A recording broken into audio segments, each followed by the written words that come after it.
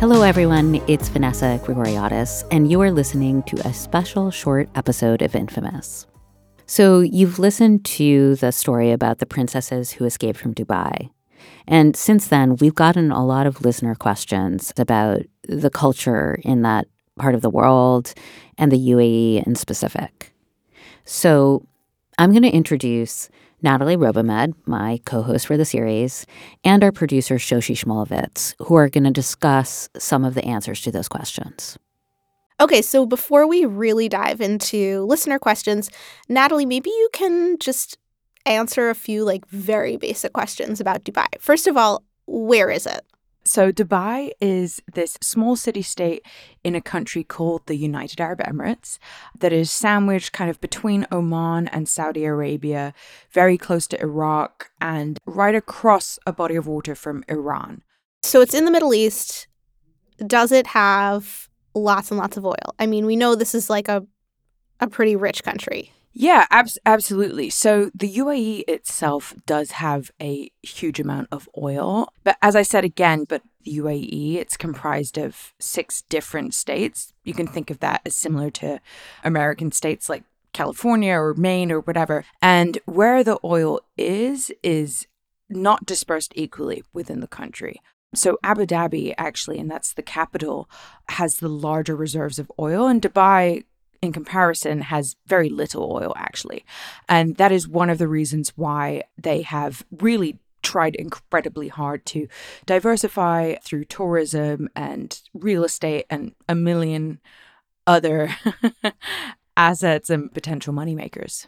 This man, Sheikh Zayed, he's passed away now, but he's really known as kind of the founder of the nation. And he brought together these different families and different groups into the United Arab Emirates in 1971. So that's actually still relatively recently, right? That's super recent. Yeah, I know.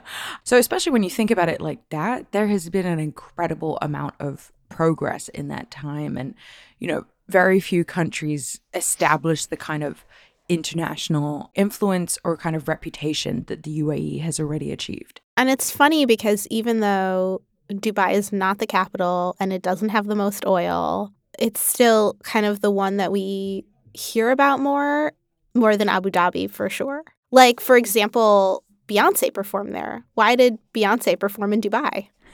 Because she was paid a lot of money to celebrate the opening of a hotel and kick it off with this headline-grabbing performance. And I actually think that really speaks to the great job that Dubai has done in creating a kind of PR reputation for itself around the world. Dubai is the place that rappers shout out. People say, "Oh, I want to go there for this exotic holiday," etc., etc. I mean, they have made themselves known for 5-star hotels or even 7-star hotels and malls, kind of as a symbol of quote-unquote Western progress or capitalist progress in the region. Dubai is known as being very high-end, but there are also a lot of package vacations that kind of go there, and there are tourists there from Do they have a Club Med? They don't, but spiritually they do. No, there's if you go at any given point, there's tourists. We're not just talking from the UK or America. You've got tourists from Russia, from all over there. And same goes for expats. There's a lot of expats living there. I don't have the exact figures in front of me, but it might be something like 90% of people living in the country are expatriates and only 10% are actually nationals. What? Yeah, I know. Isn't that crazy? I mean, it kind of makes you wonder, how do you have a national character? It's a really interesting question. And I think that is something that, from my perspective, I watched the UAE debate while I was there. So when I was in school there, you had to take Arabic up until what would be the American equivalent of the 8th grade. So that was one way to be trying to establish a national identity. And of course, all the traffic signs and road signs or whatever have Arabic on them. There have since been various government programs to ensure that there are Emirati nationals working in businesses and working as partners to open new businesses. So they're really trying to ensure that nationals are integrated into the country. That actually brings us to one of our listener questions. Oh, okay. Which is, what do most average Emirati citizens do for work? Yeah, I mean, I think there's no easy, quick answer to that, because it's like any other country. What are a lot of people doing for work? I mean, plenty of them are working in the police or in the armed forces. A lot are in government roles, right? Whether that's Ministry of Finance or whatever else. I feel like back in the day, you wouldn't have seen an Emirati woman like working in a store, working in Sephora. And yes, there are Sephoras in Dubai. But that is something that you might see these days. So you have these regular Emiratis, regular people from Dubai putting on like your trial makeup for you? They wouldn't be putting on your trial makeup. They would probably be the store manager. Okay. I think that's like an important distinction.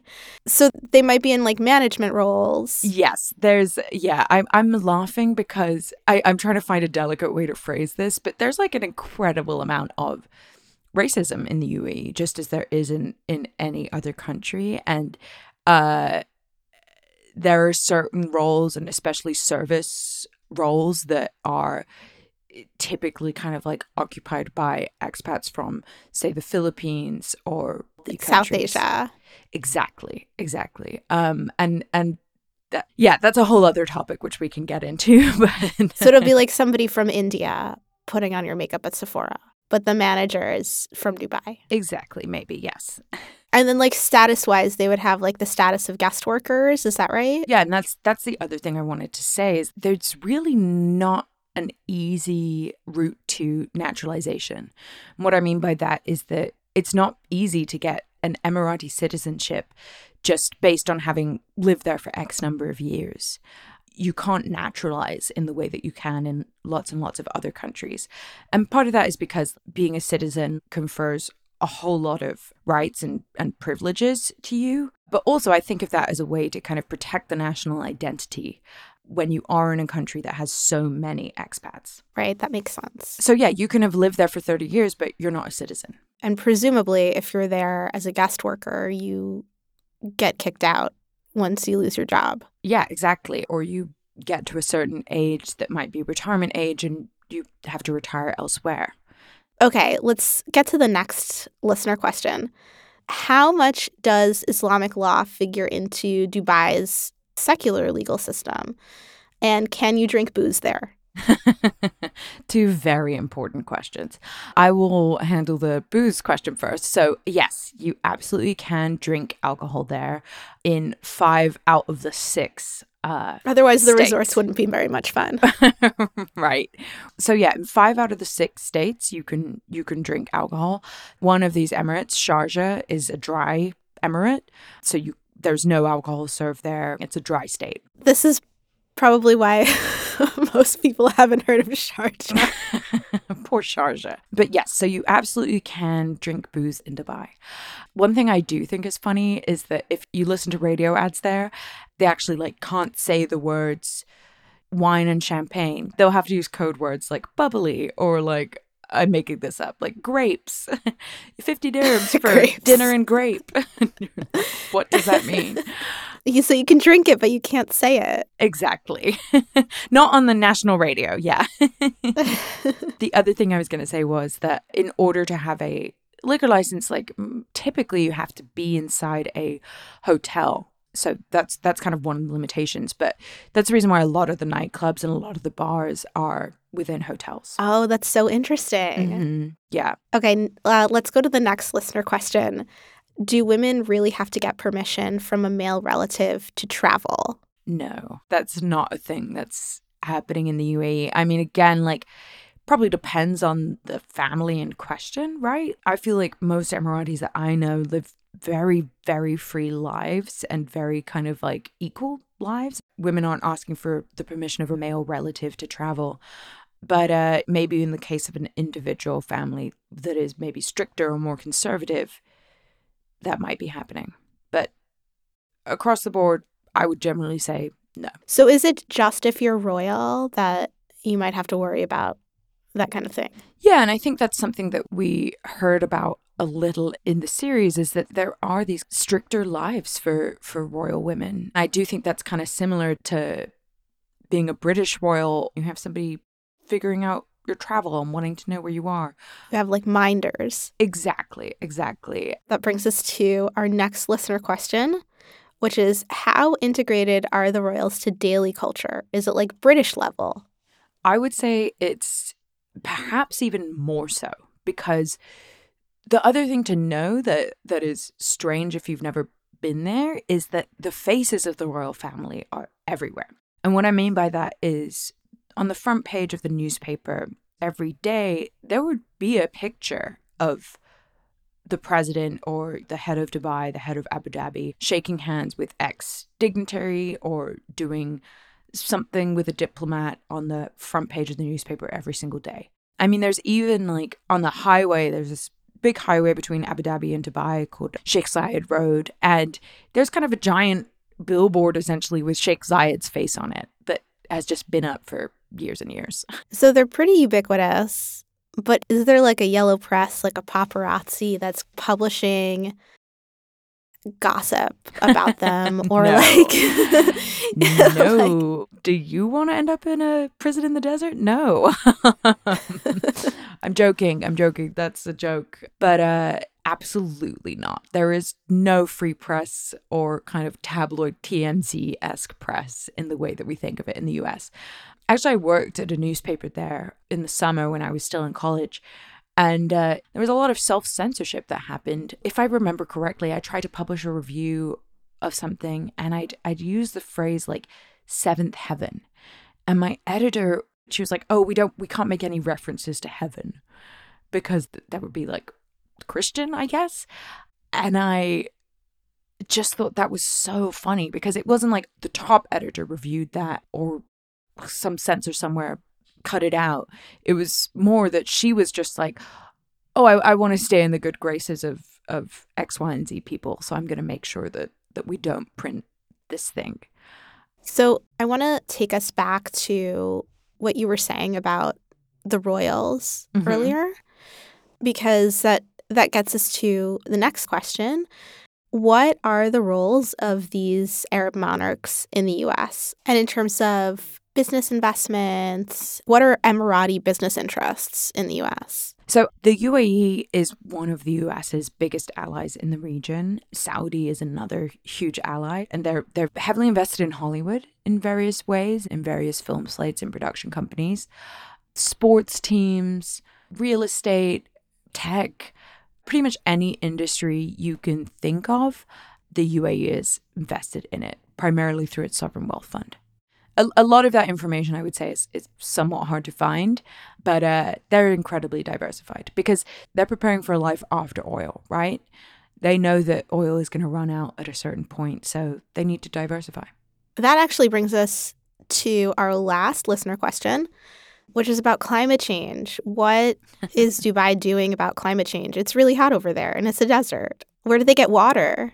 These are such great questions. So pretty much every time I go there, I have sort of a minor freak out internally about the climate crisis, because you kind of drive around and you're like, this is so unsustainable. There's so much air conditioning. There's these kind of like gardens that are being watered every single day, and it feels incredibly unsustainable. But there are a couple buildings that I absolutely love. There's this one skyscraper in Abu Dhabi. It has these awnings that move around the side of the building with the time of day.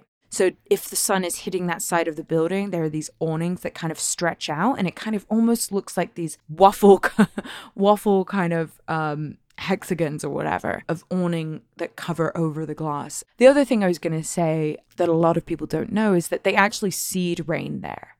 I am not a scientist, you will be surprised to learn, but they seed clouds, so they kind of like engineer these clouds that then pop and produce rain.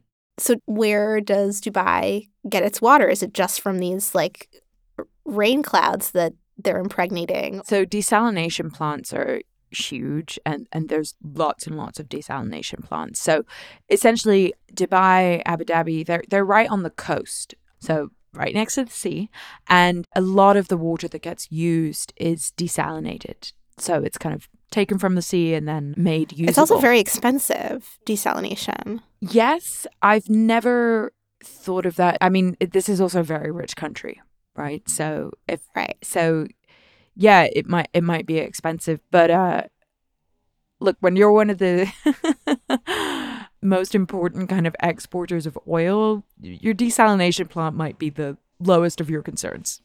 You know, I could keep asking questions about Dubai all day. I think I need to just go there.